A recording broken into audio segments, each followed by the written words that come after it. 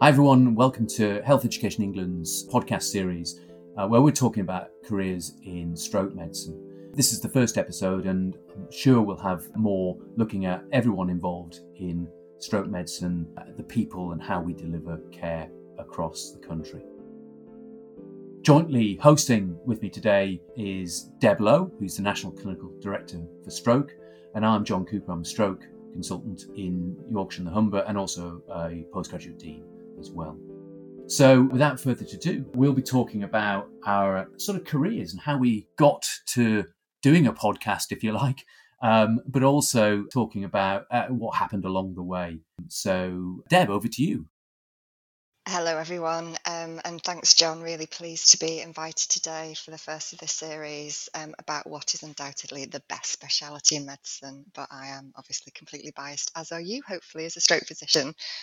And I think it's nice that we can have this conversation together because we've both come through the ranks of our medical registrar training and stroke medicine, and then we've taken on these additional leadership roles, haven't we, which I think sometimes it's just nice to talk about how you get to a certain point in your career, but remembering that when you finish your training, that's only an artificial stop, and the rest of the career is just really ahead of you, isn't it? That's absolutely right. And I think when we look back and you think about, because we've worked together, we both trained in Liverpool, worked at Wiston Hospital, St Helens. Yeah, you were my SHO, John, just to reiterate, you're slightly older than me. Just thought I'd get that in. Fine. Absolutely. I do remember. But, you know, when we started, stroke medicine as a clinical specialty was really fledgling. The evidence was coming through for, you know, the antiplatelet use. Stroke units weren't in existence. I remember seeing stroke patients as a house officer, if we can use that old-fashioned term, you know, on the general medicine wards. And we've seen over the last 20 years the change in medicine, really evidence-based specialty, stroke unit data, reduction in mortality by, you know, masses of amounts, and actually it developing then as a clinical training subspecialty. And I remember getting an email, I think, from the PMET-B as it was then, saying, would you be interested in doing a stroke medicine subspecialty year? And I came through, like you, the geriatric medicine training arm, and I applied for what was then a Stroke Association fellowship year, and was successful in that.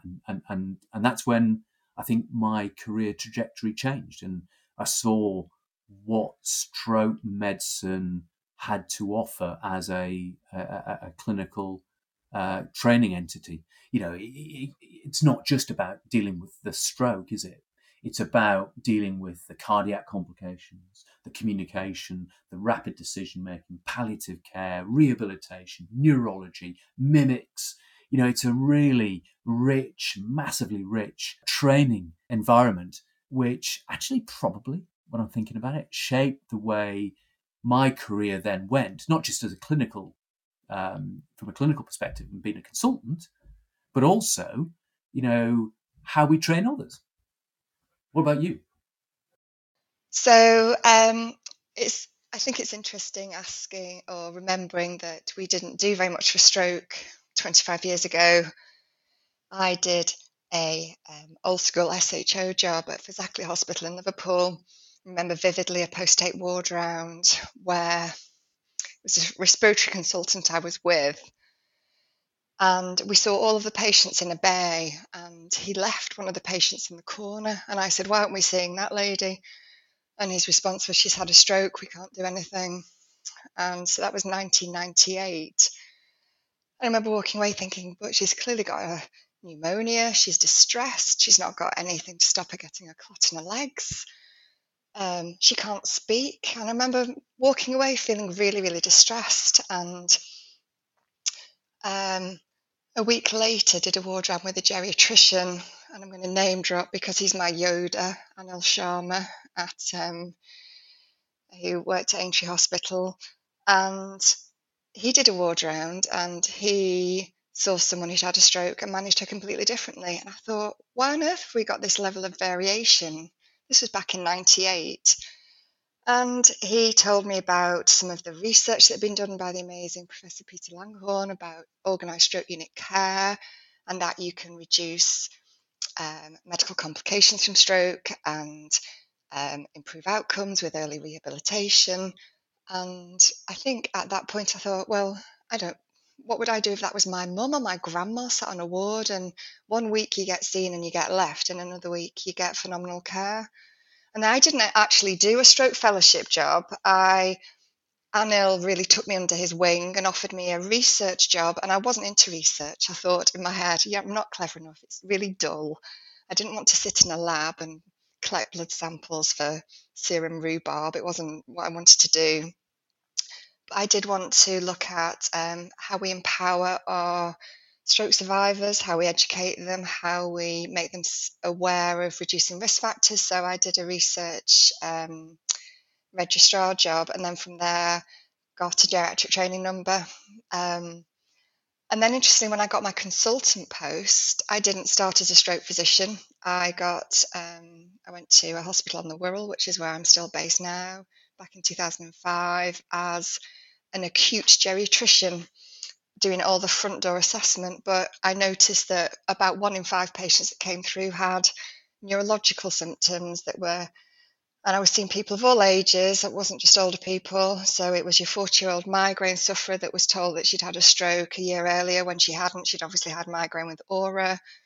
And then it was your 50-year-old that came in and was told they'd had a stroke and they hadn't because they had early onset multiple sclerosis. And I thought, crikey, there's a real issue here with the way that we're managing our front door acute neurological assessment patients. So I think really just saw an opportunity to look at how we did organised stroke care. And again, coming to a different hospital, I thought the way that the stroke unit was run, there was so much potential to do things differently. And then the key thing for me, I think, was in 2007, the publication of the National Stroke Strategy. And it was really interesting because there was no one leading stroke at that time. Stroke didn't have a voice, it wasn't sexy. Compared to cardiology, we were I remember someone saying to me, "Oh my goodness, why did you become a geriatrician? You could have done anything." And I said, "It's because I can do anything that I became a geriatrician." And I thought, yeah, I could have done neurology, I could have done cardiology, but there's no other career that I think offers you that end-to-end pathway. And I think stroke as a subspeciality of geriatric medicine is utterly unique. And you've listed, all the bits of the pathway that you can do, but you really you can start in as a junior consultant in a certain area of the stroke pathway, and 10 years later you can be doing something different. So, and stroke physicians are just generally really nice, holistic people. And I don't think there's many specialities that you can actually say that about. But again, totally biased. So, did you find that going into stroke medicine that it was an easy path for you? Was it job plan, job description, or did you have to find your own way to essentially design a job that you wanted? Yeah, it's a good question. I think for me, I was lucky enough to have a choice between Mersey and Yorks and the Humber. I stayed in Yorkshire because I did my obviously early training in Merseyside and then did my registrar training in Yorkshire and stayed in Leeds. And that was a job which was acute stroke and acute geriatric medicine. So very much, hybrid job, which is what we see, in a lot of our posts presently, because it was an emerging specialty based on the stuff that you described historically. And I think based around the National Service Framework for Stroke, I think was the first time I think I'd become politically aware of some of the stuff.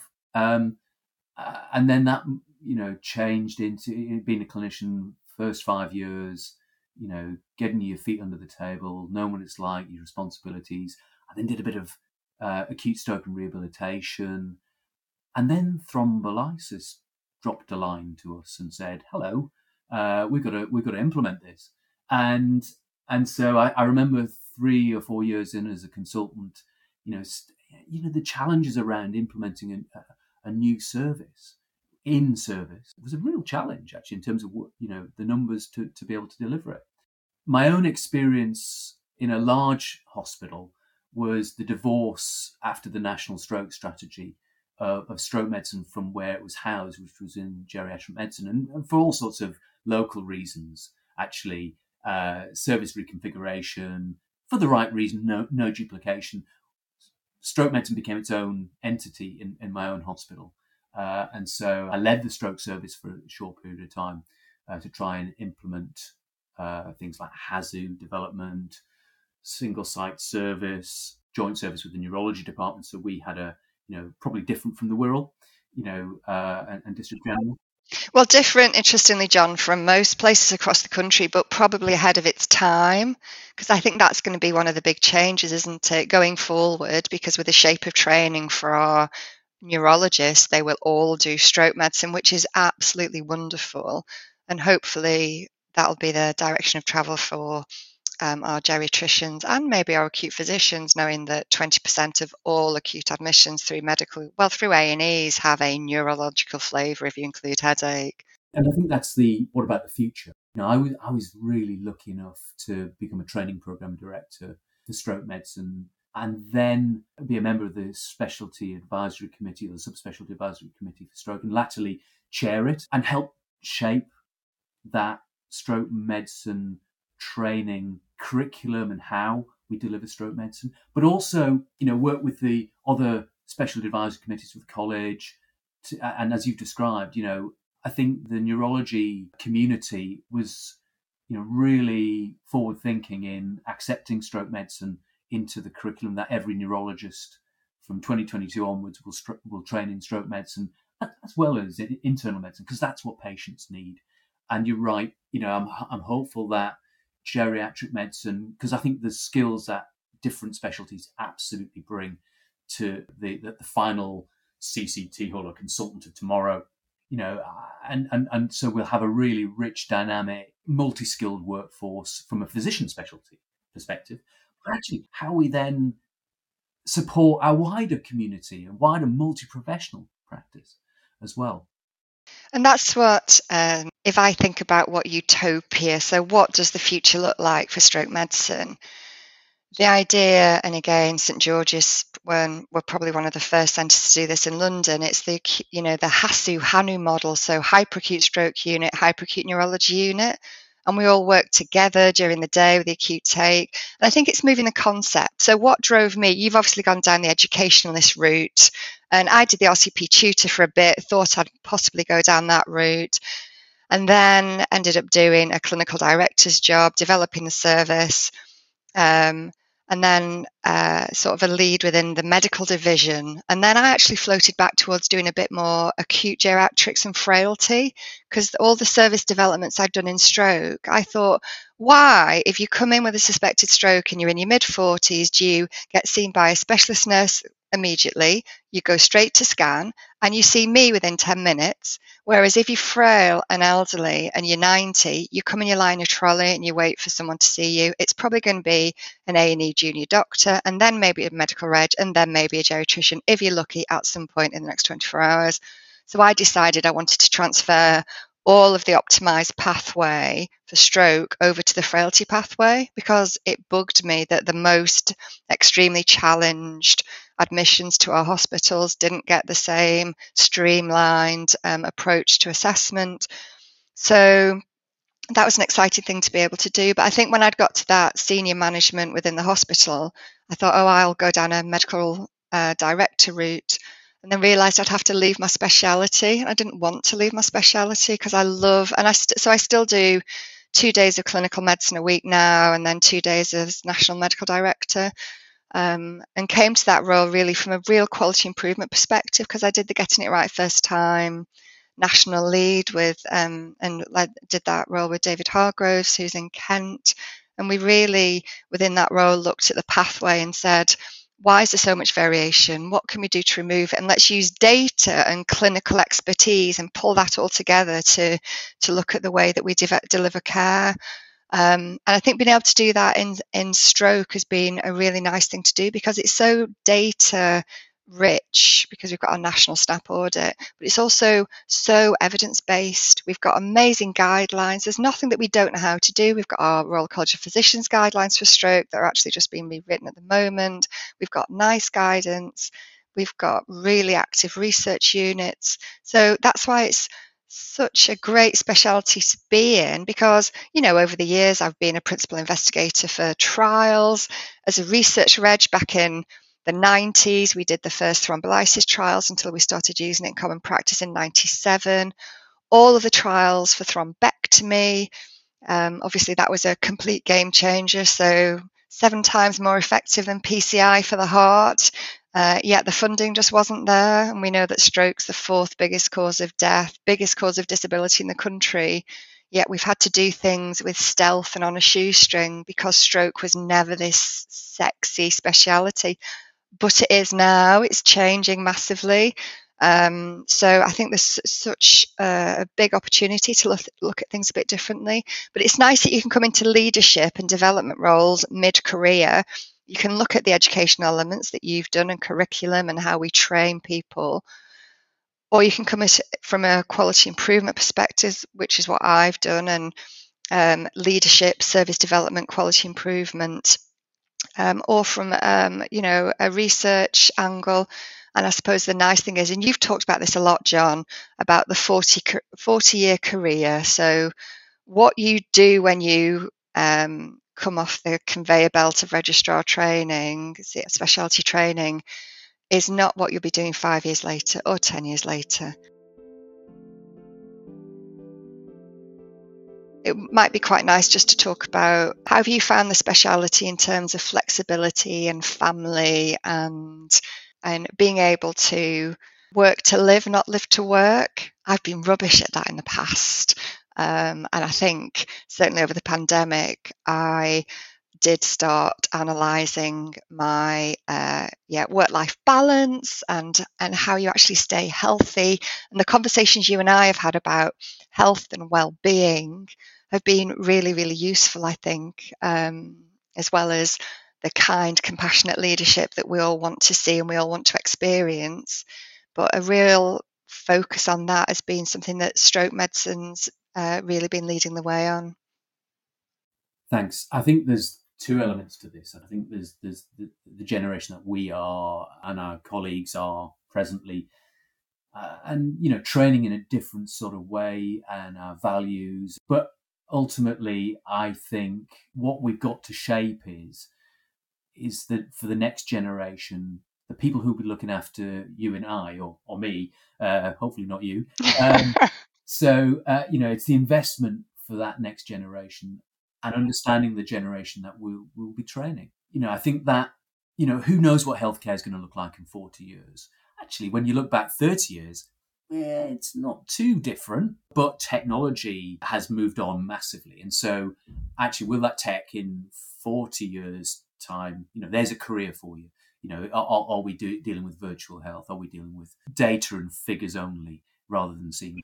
But that's a really good point, John, isn't it, from a family-friendly perspective? So 20 years ago, I thought, oh, God, I'm not doing stroke. I have to drive into the hospital at the middle of the night. But I love stroke so much that I thought, no, I will. And I just put up with it.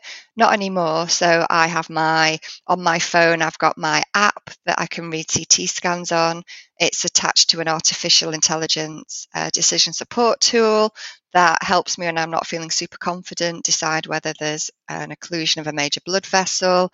It does perfusion imaging for me so I can make a decision about thrombolysis. I've got a telemedicine app so I don't have to drive in. I've got a 12-year-old daughter that I'm at home with, which means that I can be on call and I can be mum and I can go out for dinner with friends and still be on call. Obviously, no alcohol involved on those nights. So I've got that level of flexibility now I could only have dreamt of even 5 years ago. And interestingly, the COVID pandemic has completely revolutionised how I can do a leadership role where I used to be in London 1 day a week, and that was a big challenge for me. I don't have to now.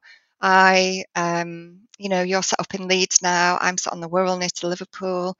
We can do things virtually, and you can develop your own portfolio with such ease compared to even just 2 to 3 years ago. I think that's right. And from my perspective, how we train that next generation, because it's, we've got an iPad generation coming up where tech is going to be integral to the way that we deliver not just our education and training, but how we assess the just-in-time type of learning. So do I need to know 10 causes of finger clubbing? Probably not, but I need to know where to find them. Are there 10 causes of finger clubbing? I just don't know. I think there were 22, John. God, you're still on it. To how we assess, our examinations, our assessment in situ, our, telemedicine in the new curriculum, for example. How do we, make sure that people are trained to that standard? And that's all in that new curriculum that we are launching this year. So I think when we start to describe that 40-year career, there's always going to be front door work. There's always going to be stuff to do. But I think this discussion is described that we can have that flexible career portfolio overall. Yeah, I've gone down an education and training rabbit, Warren. You've gone down that leadership, Warren. People will always want to deliver the service. I've got colleagues who, really enjoy that part of the work. And so actually it caters for everybody. But we've got to look after each other on the way. And I think that's the important thing. This is, healthcare is a tough one, and I think we've got to just make sure that we put the right support in at the right time for our work colleagues. I think health and well-being is really important. Work-life balance is really important. I'm the worst person to talk about work-life balance presently. But I think there is an opportunity to absolutely be able to do that. I honestly think, the next generation of stroke physicians will be quite unique. You talk about 20% of the acute take, absolutely. So I'm not going to be neurology focused here, but the neurologists of 2027 and beyond will have a skill set that is going to be pretty good, actually. Yeah, I'm quite excited by that. You were talking earlier about when stroke broke away from geriatric medicine, and that made me a bit sad when that happened. And I think we're going to see this sea change where we can't, specialities, well, I say you can't, you can exist as a speciality and have nothing to do with the acute take, but it's not a sustainable model for what we need going forward. So I think looking at how people are trained so that they fit the needs of what the NHS and what our population actually require is so important. And I think that's not always happened in the past. But this sea change is going to be us moving back to being generalists, but of the best kind. So we are going to be the most super internal medicine gang, I think, that are really hot at neurology and working hand in hand with our A&E colleagues and our radiologists and our acute physicians. So there's so much potential. And also when you do that, you don't feel alone, do you? You're part of a much bigger thing. And again, working much more closely with most of us work very closely with our geriatrician colleagues, but in this country, not often with our neurologists. So massive opportunities there. And just talking about the sort of generalists, so there's a programme of work within Health Education England, which originally called Generalism, now called Enhance. And this is almost a T-shaped doctor. So there's the generalist across the horizontal platform, but the specialist on the vertical arm as well. So I call stroke medicine the specialist generalist. And it just allows you to think about different roles going forward.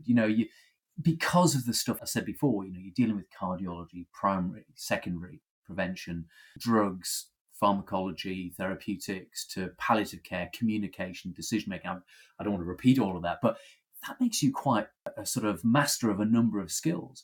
And there's something that, a wider population could really benefit from that, within the community, for example, the community stroke physician of the future, which supports care homes, virtual wards, tech, the geriatrician, the community paediatrician for young stroke, for example.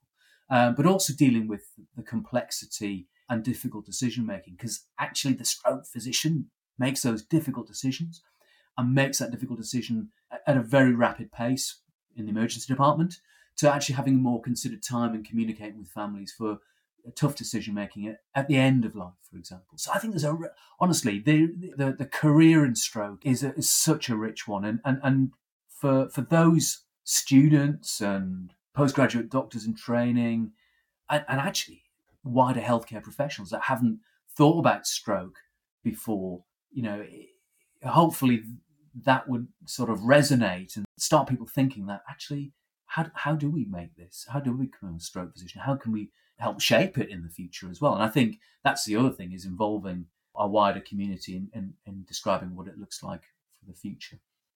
Yeah, no, I completely agree. And I think that issue around lifelong learning, you don't have to carry on doing the same thing for the next 30, 40 years. And I don't think there's any other speciality that's got quite that level of versatility from my experience. I think that's absolutely right. And the other, just the now initiatives, we've got things like mechanical thrombectomy. We've got additional skills that the future stroke physician or neurologist might, with the credentialing program or whatever it becomes, there are skills that we can introduce further down that career pathway and based on service need. I think we've described, or the adjuncts to stroke medicine that allow you a really diverse, a really flexible career across a sort of 40-year plus way of doing things. And I just think it's a great career to do. And I think just from a portfolio career perspective, what's another opportunity within stroke is stroke's part of the long-term plan with NHS England. So it's been categorically stated as a priority within how we deliver healthcare over the next 10, well, the focus is the next 10 years, but it'll be indefinitely, obviously. But we've got a really well-funded programme of work. We've got a new National Stroke Service model. We've got a new integrated community stroke service. There's money and funding going into the regions, and everyone will probably know we've got 7 NHS regions, and underneath those we've got 20 integrated stroke delivery networks. And that in itself offers huge opportunities for people to take up local leadership roles. I started my leadership journey within speciality within Cheshire and Mersey as the Strategic Clinical Network clinical lead. And that let me leapfrog and do jobs within quality improvement programs and then at a national level. So I think, yes, being able to influence change, because you can do things at a micro level, can't you, in your own hospital? And then you can do things at a meso level within region. And then if you're daft enough, you can go and do stuff at a national level. But I think being able to influence entire strategic and policy approaches and also the research agenda.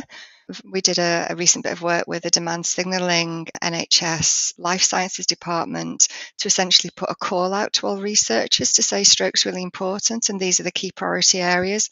And then you get to work with academics, you get to work with funders, you get to work with stroke charities. And I just want to add, just for a big up for the girls, obviously as a female NCD, there aren't many of us as a National Clinical Directors, I think there's only 4, but the stars have aligned. We've got a female National Clinical Director, we've got a female President of our National Society, British and Irish Association of Stroke Physicians, and we've got a female Chief Executive of our major stroke charity, the Stroke Association.